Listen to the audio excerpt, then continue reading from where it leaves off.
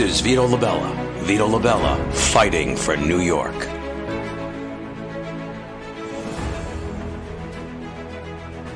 I'm Vito Labella, with Vito Labella, Fighting for New York, where we talk to ordinary New Yorkers who've taken time out of their lives and away from careers to fight for the city they love. My next guest is very simpatico with me. He is a former member, like I am, of the NYPD, Chief Thomas Chen.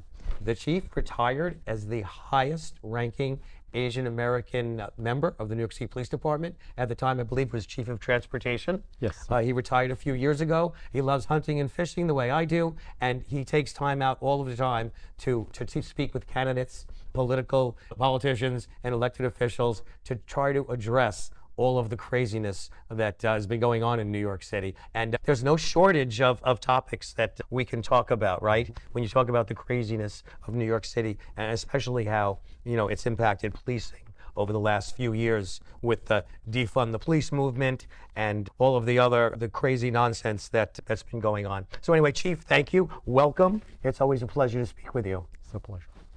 It's a pleasure. Thank you, Chief. Chief. Thank you for inviting me here today, Vito. You're very welcome. So listen, I have to confess, I have to talk about an incident that happened back in 2020. That was the George Floyd protest, and some members, some high-ranking chief of department, I believe, the chief of patrol, in response to an incident, they knelt down. And I understood what they were trying to do intuitively. They were trying to de-escalate a situation, which is what we're trained to do. And unfortunately, people took my intention out of context, and that they've been criticizing me, that this really legitimate attempt by the chiefs and my support of their actions to de-escalate, to cool down the temperature, in some way means that I didn't support the police. So I at the time, I made a mistake because in hindsight, nothing anybody could have done would have stopped the riots and the looting and everything that happened, because it was only marginally about George Floyd. It was like World War I, right? What was the match point? It was the assassination of Duke Ferdinand, right? Mm-hmm. This was the match point for policies that the far left have been looking to push forward for 20 years, right? Ever since we had Giuliani and Bloomberg, who had the quality of lives, broken windows, full enforcement, zero tolerance. We brought subway crime, as you know, from 1990. It was way here. And I worked my butt off in the subway with the cops and the sergeants, plain clothes, up and down the line, full enforcement. We brought crime down, way, way down. And as soon as they stopped enforcing all of these quality of life issues, we saw crime creep up, right? Disorder creeps up. So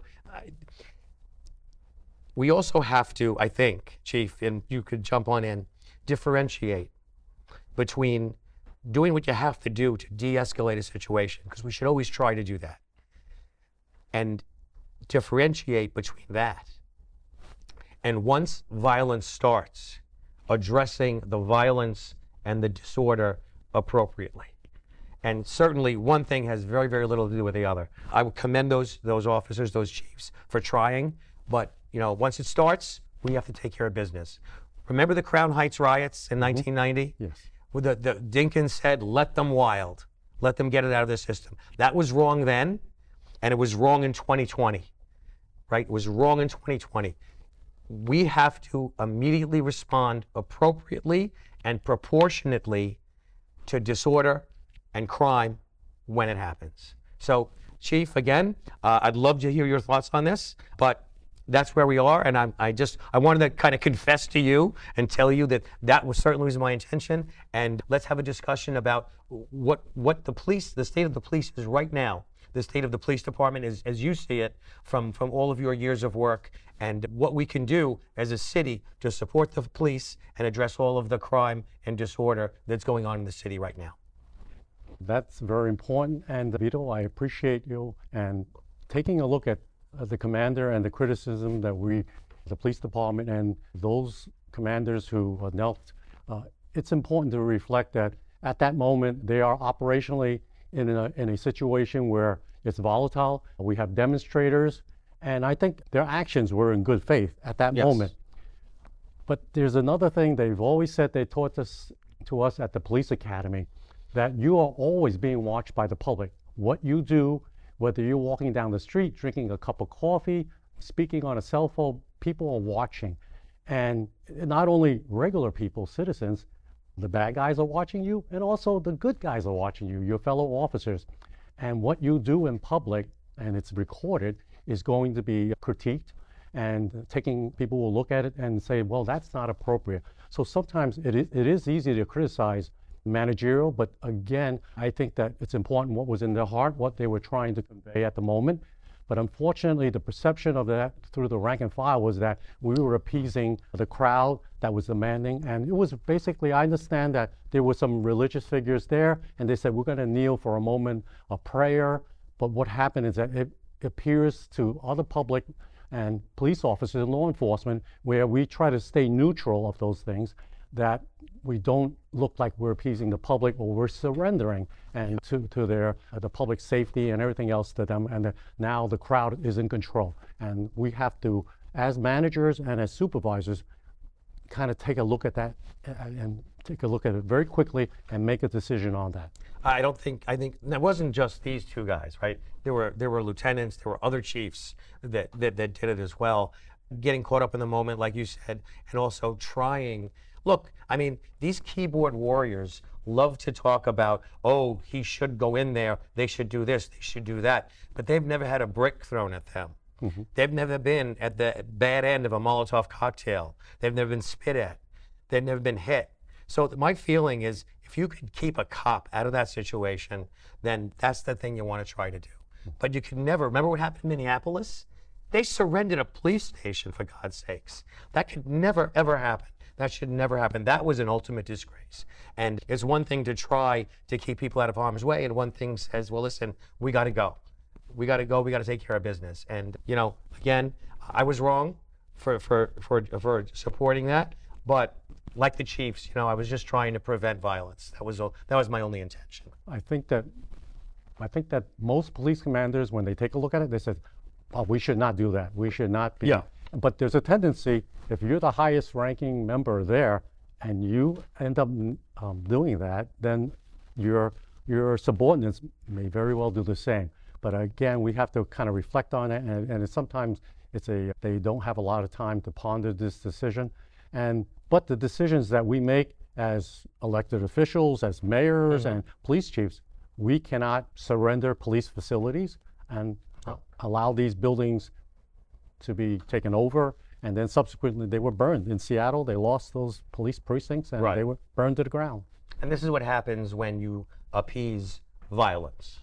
Not de-escalate, but when you appease violence, it doesn't stop.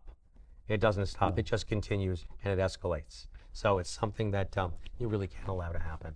And, you know, you have my word that I would never support any kind of defunding the police or any kind of thing that really makes our officers' job any harder, because it's hard enough. And I mean, this newest thing was the mayor did this settlement, this ACLU settlement. I wrote an op-ed in the New York Post about it, where he agreed to all of these conditions for protest that he didn't really have to agree to.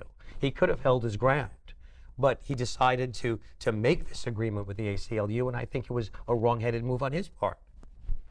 I think that it's important that the decisions, and again, granted that the mayor was a police captain, but some of these matters should be discussed with the rank and file, the people, the operational people who are out there in the field, who it's very specific. Disorder control is almost a science where some people are much better at it than others. And in New York City, I think we do an excellent job in dealing with crowd control. And what happened is that over the years, and in my own experience and being involved in disorder control, when we address the crowds and when the people are breaking the laws and they're smashing vehicles, trying to break into stores, the arrest made a huge difference, because we set an example early on, as opposed to letting it say, well, perhaps let them get out of their system. Let them burn it out. That's just a totally wrong move. That does not work. Does not work. And that only causes more problems down the road. So what happened is that New York is fortunate to have a large police force. that can muster up large numbers as opposed to small localities that only can get a couple hundred cops. Right. We can get several hundred to 1,000 officers at a specific location when we know something is escalating and it's expanding. But that's the secret to it. There's no science to it. And again, take away their anonymity. The problem is more difficult now that people wear masks, because previously the law required if you could not be masked, it wasn't Halloween. Disorderly conduct. You were going to be charged with disorderly conduct by being in a group. 3 or more? 3 or more. Oh wow! Look and at that. being masked, yes. And that was used. My it was studying comes back way back from because 40 years ago. unfortunately, discuss the matters, talk about it, and we don't shut people down, because again, we should be able to share our ideas, Yes. and we should not try to shut any one side and stop the discussion, because what happens is that when we don't discuss things, lack of communication causes us more problems. The more we talk, the better off we can. Listen, the more we talk, the better off we are. We got to try to find some common ground, because the people of the city, the state, the country, they do want us to get stuff done. Yes. So Chief, thank you again. Thank you.